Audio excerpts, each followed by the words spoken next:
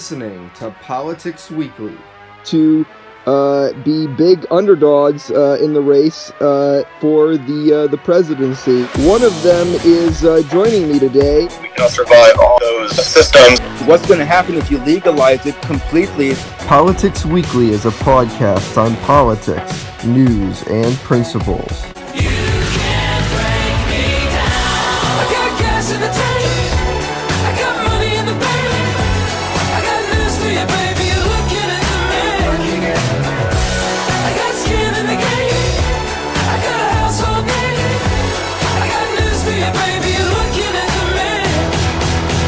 All right, everyone, welcome back to Politics Weekly. We are here with Red Eagle Patriot. Is that your name? Yeah, I'm a founder of Red Eagle TV on YouTube. Now, tell us a little bit about your YouTube channel first. Well, I started the channel back in February. I've been releasing election prediction videos since then, about the 2020 presidential election. I do have a personal bias of right of center, but I try to, do it fairly when it comes to my predictions. Now, do you have a podcast, or am I remembering that? I do. I do. I did have a couple on the YouTube that I took off, but I'm eventually going to start back up again pretty soon, like next month or so. All right, want to tell us a little bit about that? Yeah, so basically I was taking political issues that were in the news and just giving my basic opinion on them, usually trying to call out things that I felt like were being uncovered fairly in the media is what I mainly tried to cover. So that's basically it for that. All right, why don't we get right into the news. So the first bit of hold on, let me just see. So the first bit of news is surrounding former Indiana Senator Richard Lugar, former Indiana Senator and former Indianapolis Mayor Richard Lugar has died recently at I believe age 84. Let me double check that. But Richard Lugar was known to be a more liberal Republican senator. Well, he's a Republican, but he was known to be more of a liberal leaning senator. He was 87 years old. He served as senator from 1977 to 2013 when he lost a primary that year. He was also a candidate for president in 1996, and he was mayor of Indianapolis from 1968 to 1976. What are your thoughts on the death of Richard Lugar? I mean, I know he served until 2015 in the Senate. He was a long-running member of the Senate. He was pretty bipartisan. I know that he ran unopposed in 2008 is when he ran unopposed. He got like almost 80% of the vote. He was very popular in Indiana when he was serving, so I feel like he was a good senator. I feel like he'll be missed greatly. All right, why don't we move on then? So recently the White House Correspondents' Dinner happened.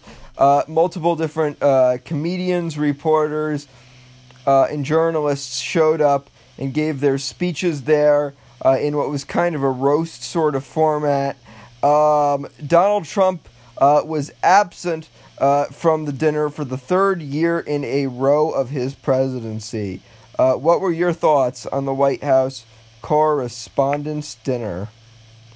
Well, I didn't personally watch the Correspondents' Dinner. I did watch the rally that took place in Wisconsin at the same time. I feel like Trump, he's got a lot of negative media coverage. He just doesn't seem like the kind of guy who's going to want to just sit there and get roasted year after year. I feel like he feels like he's gotten that a lot in the media, and he feels like he can get back at them by doing his own thing and holding his own rally, and it also helps boost his presidential campaign ahead of 2020. So on his move, I could see why he continues to skip the correspondence dinner. All right then.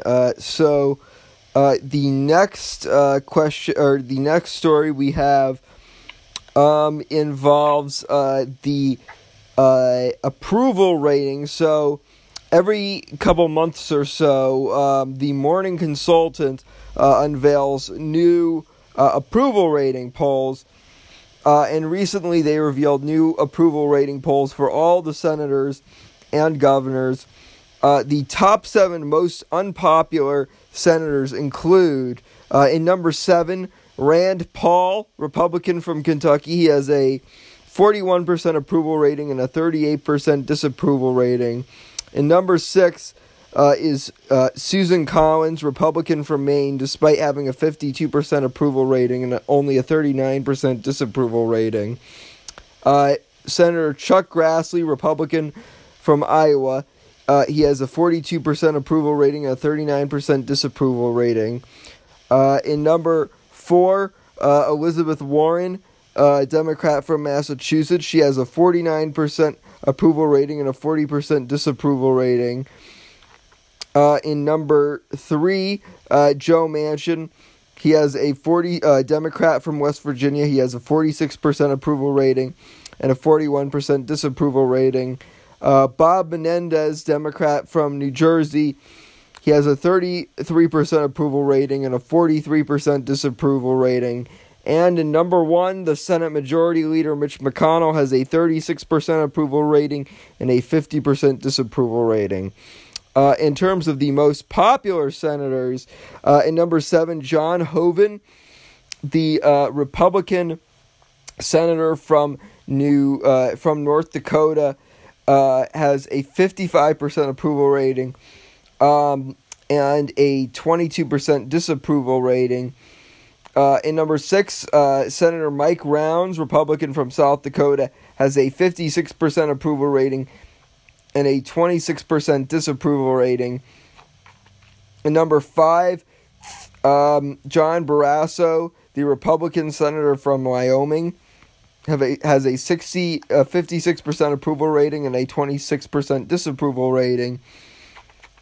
In number 4, Angus King, independent from Maine, has a 58% approval rating and a 29% disapproval rating. In number 3, Amy Klobuchar has a 58% approval rating and a 28% disapproval rating. In number 3, Patrick Leahy, Democrat from Vermont, has a 59% approval rating and a 28% disapproval rating. And in number 1, Bernie Sanders, also from Vermont, has a 62% approval rating and a 31% disapproval rating. Before I read off the governor's approval ratings, what are your thoughts, your initial thoughts on the senatorial approval ratings? Well, it's kind of what you'd expect, where you have in the more non-competitive states, you have the senators in like places like Wyoming or Vermont, for example, where the states are mainly very partisan, so they are going to back the candidates that they support at very high numbers. And I noticed that in terms of Mitch McConnell being like the most disapproved of, it seems to be like the senators that happen to be in the political coverage more often in terms of like the majority leaders or whatever. They're going to get a lot of scrutiny, and Mitch McConnell has ties to... He has a lot of corruption scandals that have gone on throughout his career and stuff.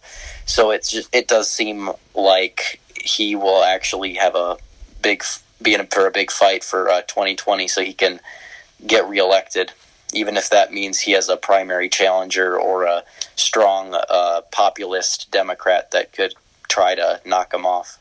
All right, now let's talk a little bit about the governor approval rating. So the same poll from the Morning Consultant says that the top 7 most unpopular Democrats, the top 7 most disliked Democrats, the top 7 most disliked governors include Ralph Northam, the Democratic governor of Virginia. He has a 40% approval rating and a 36% disapproval rating. Kim Reynolds, Republican governor from Iowa. She has a 44% approval rating and a 37% disapproval rating. Governor Ned Lamont, Democrat from Connecticut, has a 33% approval rating and a 38% disapproval rating. Andrew Cuomo is the fourth most unpopular governor with a 49% approval rating and a 40% disapproval rating. Kate Brown comes in third. She's the Democratic governor of Oregon. She has a 41% approval rating and a 44% disapproval rating. And number 2 is Gina Raimondo, the Democratic governor from Rhode Island. She has a 40% approval rating and a 50% disapproval rating. And in number 1 is Matt Bevin, the Republican governor of Kentucky. He has a 52% disapproval rating and a 33% approval rating. Bevin is, of course, in a hotly contentious race for re-election this year. Now let's take a look at some of the approval ratings in the Senate. The most popular governors. Let's take a look at them. So, first of all, coming in number 7 is Doug Burgum, the Republican governor from North Dakota. He has a 55% approval rating and a 21% disapproval rating. Greg Abbott, the Republican governor of Texas. Henry McMaster, the Republican governor of South Carolina. Asa Hutchinson, the Republican governor of Asa Hutchinson, the Republican governor from Arkansas, are all tied for 6th place as the 6 most popular governors. All 3 of them have a 57% approval rating and a 23% disapproval rating. Coming in number 5 is Phil Scott, the Republican governor from Vermont. He has a 59% approval rating and a 28% disapproval rating. In number 4, Kay Ivey, the Republican governor from Alabama, has a 63% approval rating and just a 19% disapproval rating. In number 3, Chris Sununu, the Republican governor of New Hampshire, has a 64% approval rating. Just 23% of New Hampshire residents disapprove of him. And number 2, Larry Hogan has a 71% approval rating and a 14% disapproval rating. And in number 1, Charlie Baker, the Republican governor from Massachusetts, has a 73% approval rating and a 14% disapproval rating. What are your thoughts on these polls? Well, for the approval ratings for the governors, it does seem that there's a lot of blue states like Vermont, New Hampshire, Massachusetts, where they have moderate Republican governors in those states that are doing extremely well. They have approval ratings that a lot of people otherwise wouldn't expect. I think it's a lot of the bipartisan appeal in that case. And as for the unpopular governors, I talked to several Connecticut Republicans, and they feel like their state is actually trending red because of all the taxes that Ned Lamont has put on goods there, and he almost lost his election race, which was surprising in a blue year that a Connecticut governor would lose an election race, especially not being an unpopular incumbent, just being unpopular in general. And as for Matt Bevin, that's going to be an interesting one to watch this fall because it does seem like he's hated by Republicans, he's hated by Democrats, and it just seems like, I don't know if it's Andy Beshear or whoever the Democrat challenger is going to be, seems like they could easily knock him off.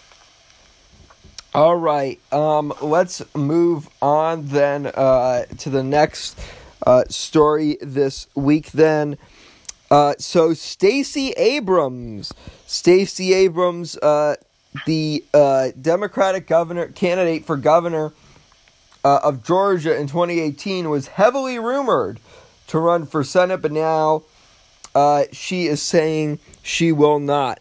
Abrams, the 42-year-old, is now stating that she is flattered by the rumors that she was going to run for Senate against incumbent David Perdue, the Republican who is running for a second term in 2020, and says she is willing to do anything to ensure that seat is picked up by Democrats.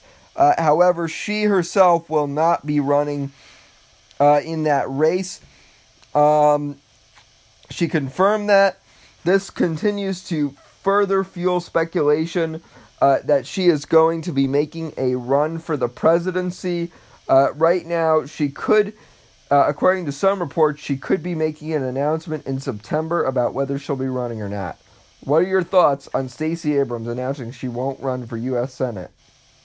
Well, the fact that she's not running for U.S. Senate could mean two things.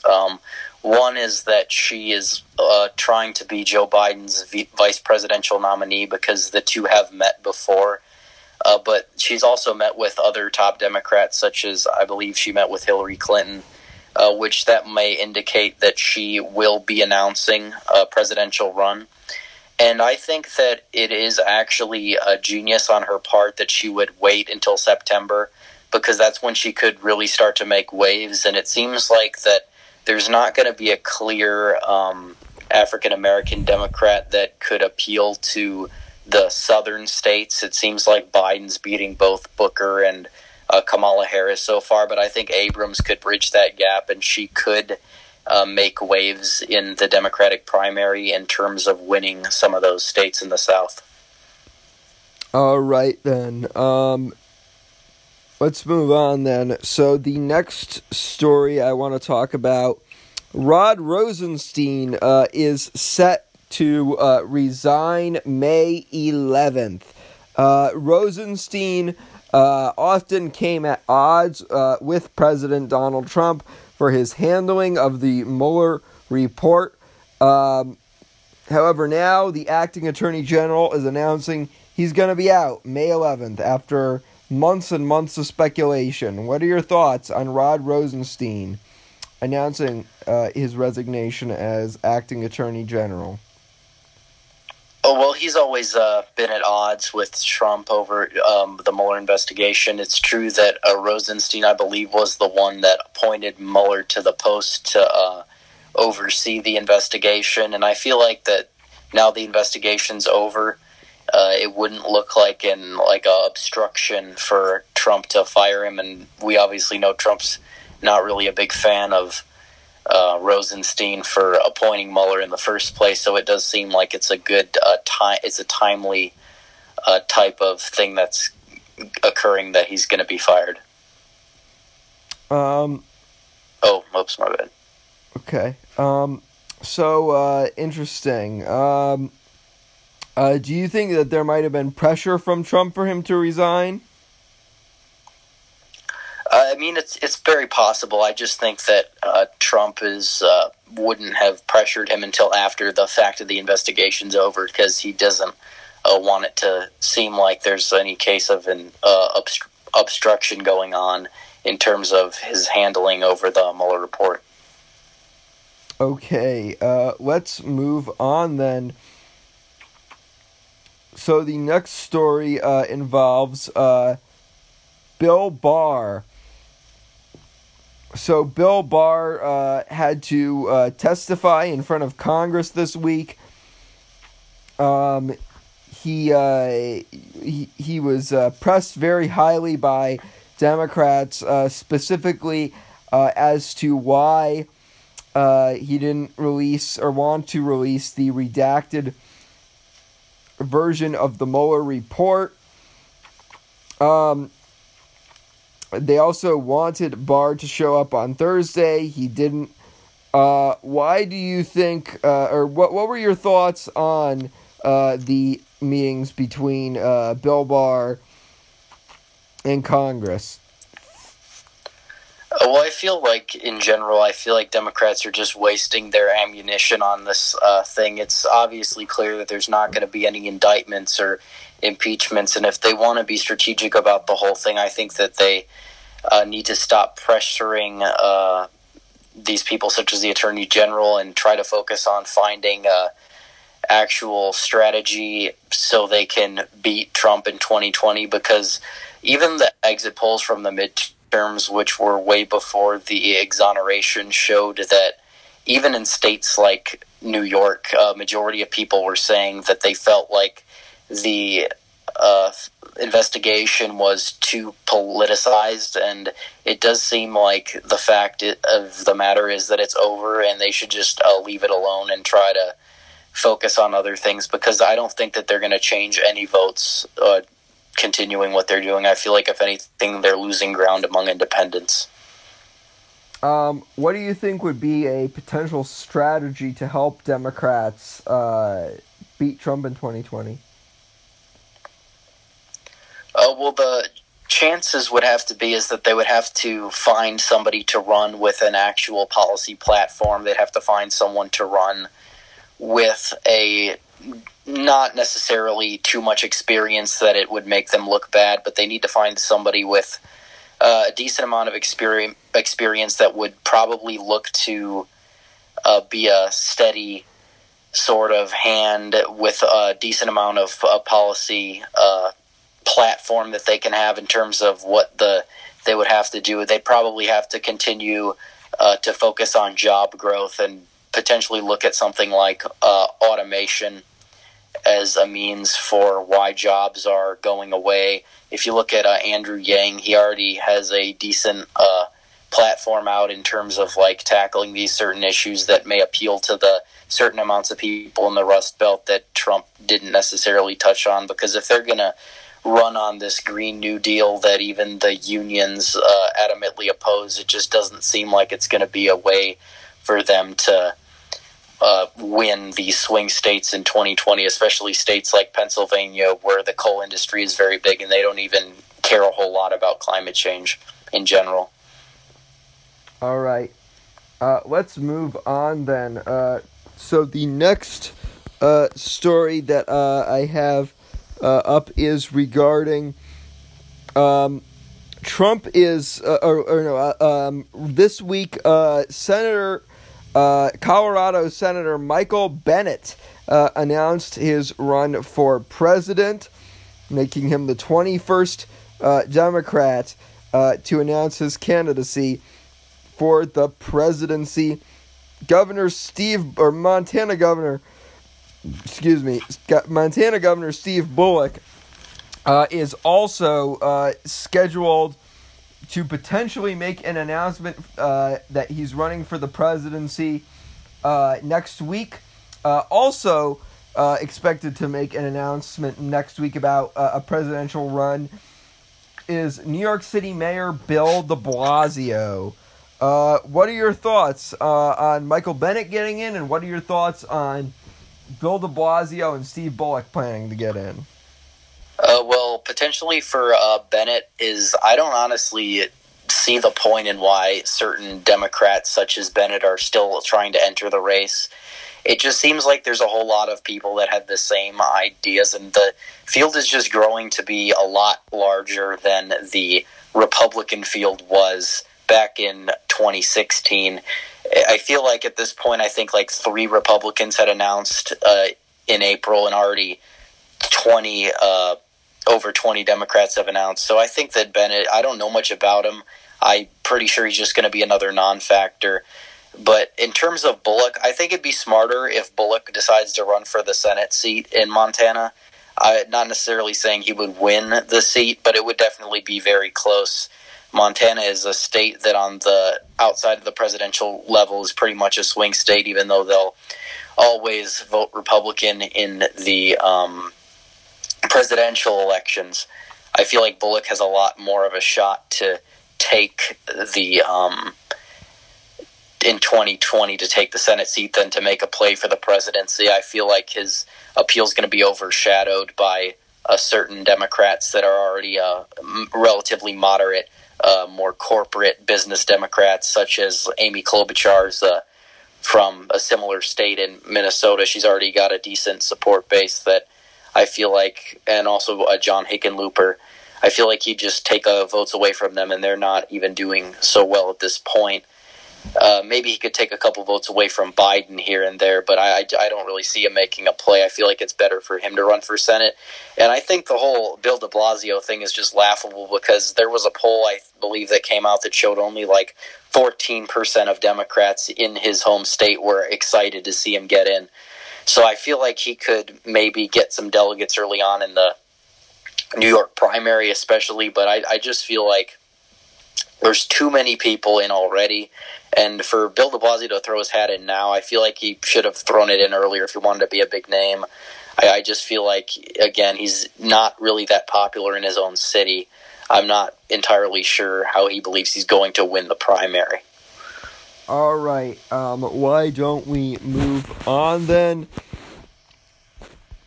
So the next story is regarding Venezuela. Trump now threatening sanctions with Venezuela, and recently Mike Pompeo, the Secretary of State, and John Bolton, the National Security Advisor, are not ruling out the possibility of war with Venezuela. What are your thoughts? Well, I think sanctions are the right way to go. I don't believe that trying to force going into a war with Venezuela is necessarily in our best interest right now. I just feel like there's not a whole lot of it to win, but I feel like we can put up sanctions. We definitely should be actively opposing the Maduro regime, and if we need to give a certain amount of aid to the capitalist regime that we now have recognized, I believe that should be a good thing. I just feel like we need to help the Venezuelans. We should probably take in not necessarily a decent amount, but we should definitely be taking in some refugees, because these people are starving because of the radical socialist regime that's depleted their food source. So I definitely think that we need to do something in terms of Venezuela, but I don't believe we need to be getting in full war mode and be sending our military there to fight something that I don't think it's going to necessarily, we don't have a whole lot to gain from it. Do you think regime change is the correct path? Yeah, I think that the Venezuelan people need to get rid of Maduro, because even when you even have people like Bernie Sanders saying Maduro is a dictator and such, I believe that it really is something that we can get behind in terms of supporting the newly recognized regime. All right, let's move on then. So the next story we're going to talk a little bit about is Facebook this week announced permanent bans for Nation of Islam leader Louis Farrakhan, conspiracy theorist Alex Jones, and activists Laura Loomer and Milo Yiannopoulos. They will be permanently banned from the platform. What are your thoughts?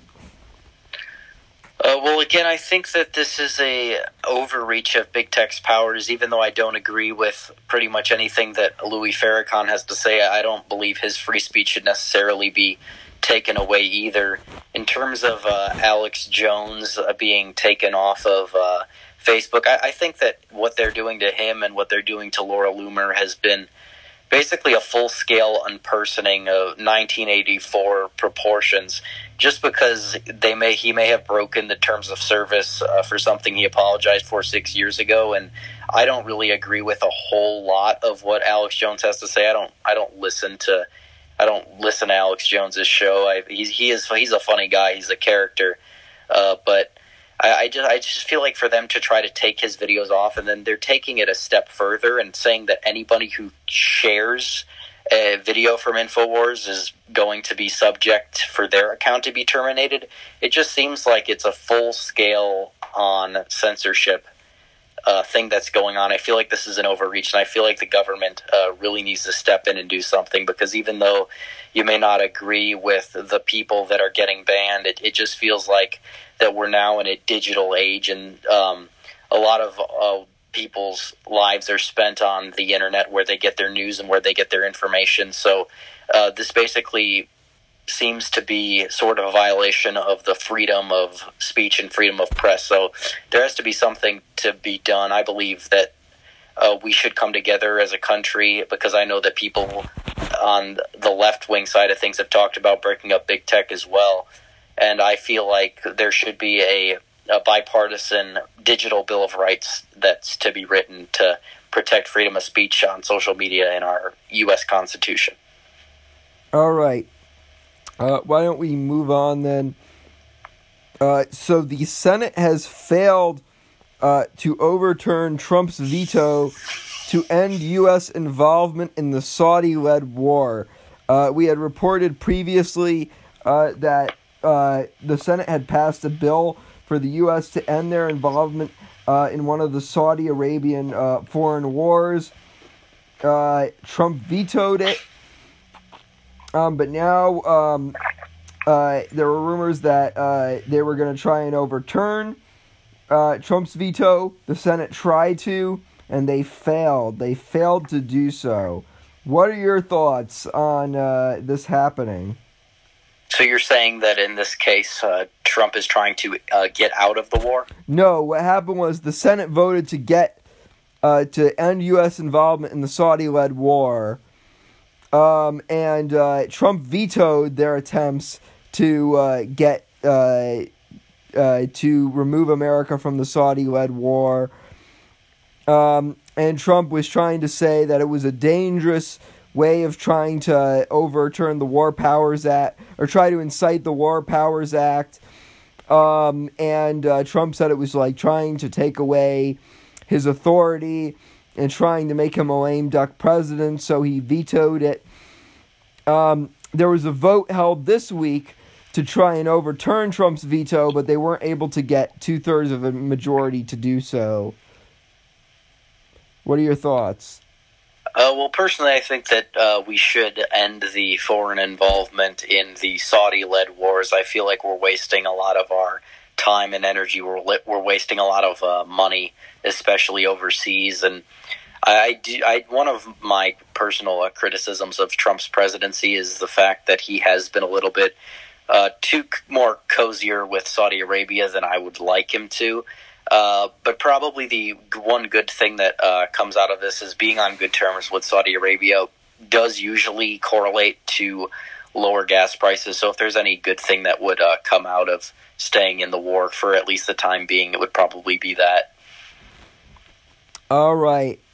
And let's talk a little bit about the mayor of Baltimore. So this week, the mayor of Baltimore had to resign. Catherine Pugh announced her resignation as the city's mayor. There was a corruption scandal. She allegedly purchased what happened was, I guess, there was like a self-dealing book arrangement.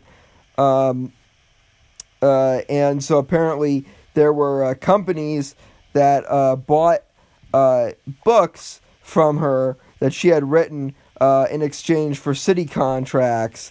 And that was apparently illegal in Baltimore. So she announced on May 2nd that she resigned. Baltimore City Council President Jack Young has taken over as the 51st mayor of Baltimore. What are your thoughts on Catherine Pugh's resignation as Baltimore, Maryland's mayor? Well, I'd just like to say for the fact, it just seems like in every major city where you have a certain decent amount of cushiness for a certain party, the Democrats in particular, it seems like they've just opened doors up for ability for corruption, because people know that they're going to constantly be in a position of power. Definitely, I don't know if there's exact term limits for the mayor of Baltimore, but in terms of curbing corruption like that in major cities, there has to be a certain amount of term limits in particular.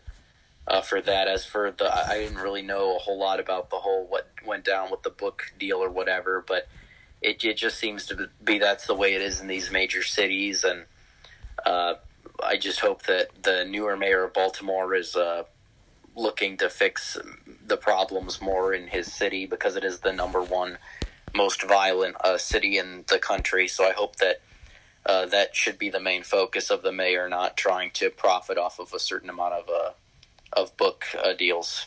That's what I have to say on that topic.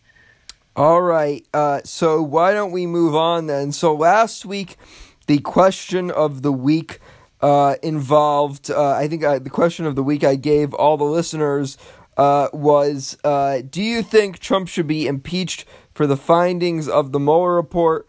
I got some interesting answers on the Superfly app, so here are some of the responses I got. So Kayla says they haven't found any impeachable offenses. At this point, I think it's time to leave it alone and focus on the next election. Tootsie from New Holland, Pennsylvania said, no, he is doing a great job. Obama darn near destroyed this country. If the Dems get in, we will be done. Our freedom and our way of the American life will be no more. Tanner Nash says, yes, because he was involved in too much things not concerning our agenda. Ashley Onusko, I apologize if I'm pronouncing that incorrectly, says, I think he should be impeached for his conduct as president, but not necessarily for the findings of the Mueller report. Gabriel Razier from Alexandria, Virginia, says he should be impeached for attempted obstruction of justice. Darling from Marlborough, Massachusetts, says yes, he should be impeached. In my opinion, he is unfit to serve to begin with. I believe he should have diminished capability due to mental illnesses or dementia or Alzheimer's. He is one of the most corrupt presidents we have ever had in office. He will not release his tax returns like all the other presidents. Why? Because we cannot find out he is not the great businessman he was. Surprise! We know about his multiple bankruptcy filings, Trump College, Trump Vodka. None of them lasted. I am sure there are more. We are, or will be, further in debt than we ever were under the Obama administration. In the trillions. He says the economy is improving. Baloney. I see more companies closing or cutting employees, if not laying them all off. And then let me see. I think there was. Could I respond to that real quick? Sure, go right ahead. Well, I just feel like that comment was a little bit out there. Just because you don't like the president's personality or conduct doesn't mean that that's necessarily grounds for impeachment. And in terms of the tax returns or whatever, I do believe that he should technically release them. I will agree with that. But to say he's a failed businessman, he has after over a 97% success rate is kind of a little bit laughable in my opinion. And in terms of job, like the last part, I thought that was a little ridiculous because we've netted approximately over 2 million manufacturing jobs since Trump took office, and under Obama we saw 5 million leaving. So, and there have been a couple of plants that have continued to close down in Ohio, but at the same time you saw a couple of General Motors plants open in about the same region and actually netted them. Well, actually, I think there were Chrysler plants that opened, and it netted them about 4,000 total jobs. So I just felt like that was a little bit out there. All right. Adele Louise Pereiro says, it would be better to move on and stop wasting taxpayers' money on something that is not directly helping the country. Congress needs to work on balancing the budget, continuing improving health care changes, address the Social Security payment future crisis, make some immigration laws that discourage millions of people from wanting to run and swim across the border, improve education, and more. Dave Morris Jr. from Bainbridge, Georgia says, yes, he is an unfit president. And April Wheelas says, from Sanford, Virginia, says, I don't think so. I personally am a big fan of the things he is doing in office. So my next question for you guys this week, going into this next week, is if you and I guess this one is do you support Andrew Yang's idea of universal basic income? Why or why not? So you can email me your responses at NolanClearyBusiness@gmail.com. You can contact me via social media on Politics Weekly podcasts on Instagram. You can also message me on the Superfly app or message me on the Anchor app. Anyways, Red Eagle, thank you for joining me. Yeah, thanks for having me on. Before you go, do you want to tell people where you can be found on social media? Yeah, you can follow me at Twitter, twitter.com/ or at Red Eagle Patriot, Instagram also at Red Eagle Patriot. Feel free to subscribe to my YouTube channel. It's Red Eagle TV on YouTube. All right, thank you, sir. Yeah, no problem. Bye. We will make America strong again. We will make America proud again. We will make America safe again. And we will make America great again. God bless you and good night. I love you. He's become a hero to some, a threat to others. He is America's 45th president. Donald Trump has gone from billionaire real estate mogul to television personality to leader of the free world for almost 4 years. Now, he hopes to be America's commander-in-chief for 8 years. This is President Donald Trump, and this is his story.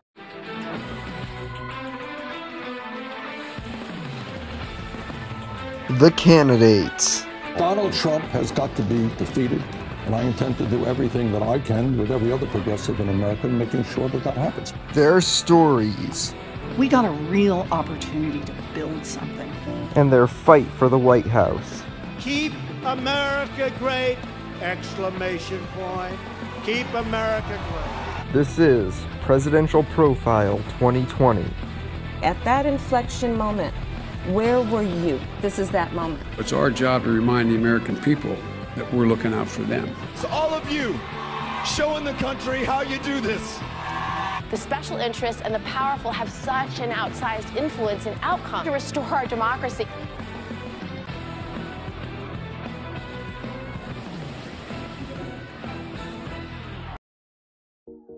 Donald John Trump was born on June 14, 1946 in Queens, New York to Fred and Mary Ann, both successful real estate developers. He is of Palestinian and Scottish descent. Trump grew up in Queens and attended Kew Forest School from kindergarten up until grade 7. He joined the New York Military Academy when he was 13 before transferring to go to Wharton High School and University of Pennsylvania. In college, he helped out with the family business. In the 1960s, Trump was eligible to serve in the draft. However, he received multiple deferments due to medical issues surrounding leg spurs, a point of contention over the years. Trump is Presbyterian. Trump's brother, Fred Jr., died of alcoholism. As a result, Trump himself does not drink. Trump and his father started a business together in 1968 called E. Trump & Son. It was sued for racial discrimination in 1969. The case was settled under Fred. Eventually, Fred resigned to become chairman, making Donald president and CEO of the company. The company was later renamed the Trump Organization. The company was later sued again for racial discrimination as the Trump were accused of making unfair living arrangements for African Americans. I have no intention of running for president, but I'd like the point to get across that we have a great country, but it's not going to be great for long if we're going to continue to lose $200 billion a year. Trump put those suspicions aside, instead focusing on the business. Trump became a pop culture sensation and would go on to cameo in multiple different movie projects such as The Little Rascals, Home Alone 2, Lost in New York and Zoolander. He also starred in a series of commercials for McDonald's. I put together some really impressive deals, but this thing you've pulled off, it's amazing. A big and tasty for just $1? How do you do it? What's your secret?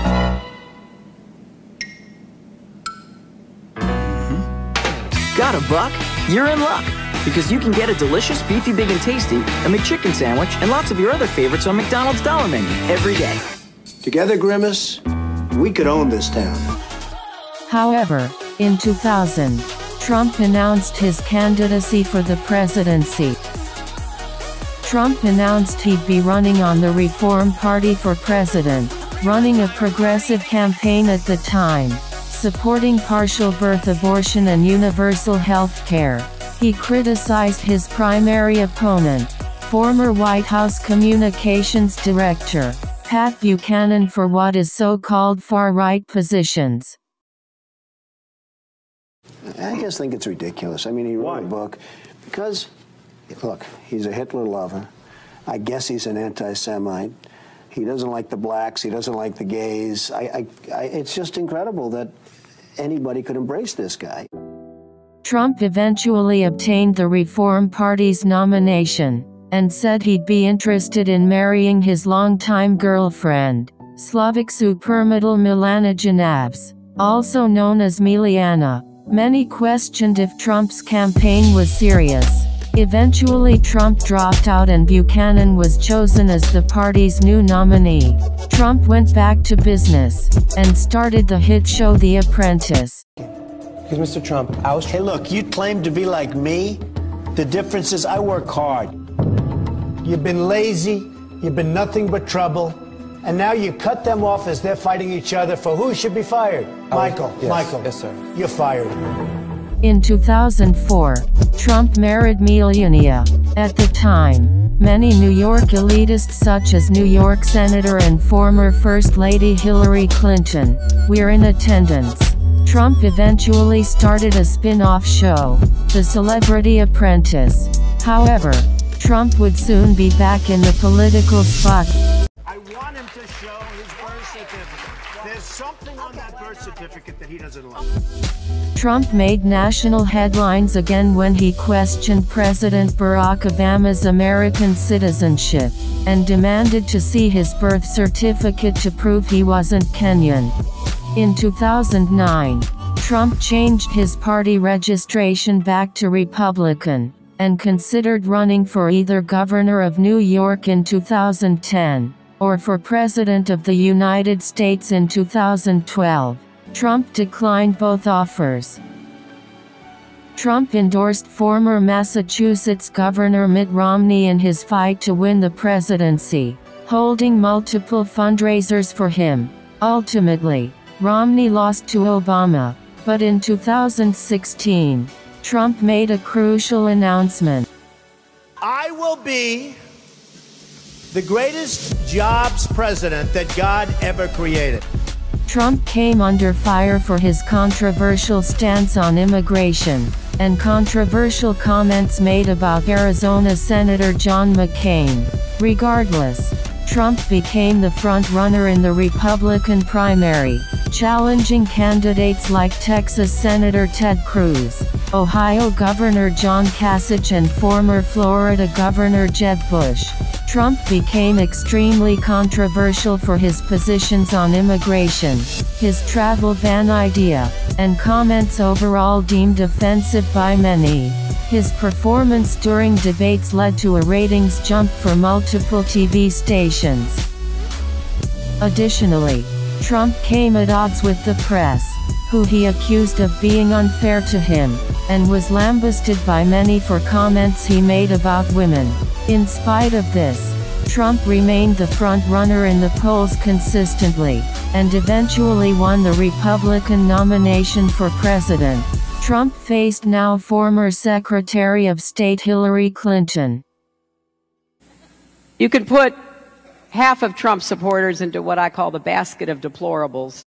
Trump chose Indiana Governor and former Congressman Mike Pence as his running mate. I would tell you that, for me, the sanctity of life proceeds out of the belief that ancient principle that where God says, before you were formed in the womb, I knew you. And so, for my first time in public life, I've sought to stand with great compassion for the sanctity of life. The campaign between Clinton and Trump became heated, but 2 weeks before the election, a controversial video from Access Hollywood was revealed featuring Trump in a conversation with reporter Billy Bush stating disparaging comments about women. Multiple Republicans called on Trump to drop out, but Trump declined. Consequently, Clinton saw a major uptick in polls as a result. The New York Times gave Clinton a 97% chance of winning the White House. In spite of this, Trump campaigned hard in the Rust Belt, in hopes to win over typically populist, left-leaning voters. A few weeks before Election Day, FBI Director James Comey reintroduced an investigation into Clinton's email scandal, regarding a private server she used as Secretary of State.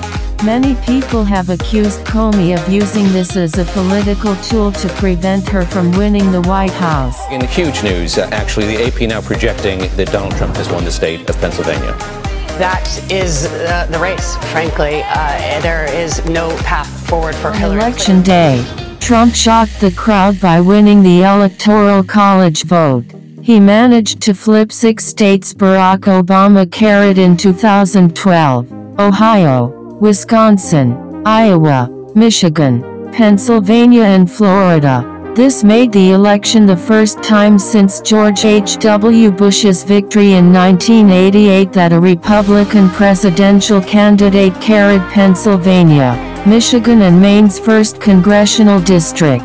It also made him the first Republican candidate since Ronald Reagan in 1984 to carry Wisconsin.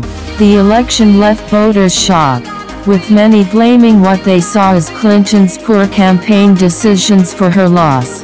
In spite of her loss, Clinton won the national popular vote by nearly 2 million votes, leading Senator Barbara Boxer, DCA, to draft a bill to abolish the Electoral College. The election saw the most amount of faithless votes of any election.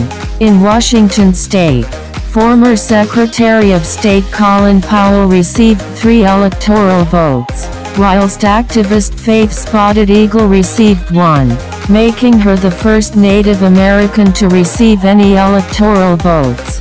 In Texas, Ohio Governor John Kasich and Ron Paul, who was a congressman from the state, each received an electoral vote.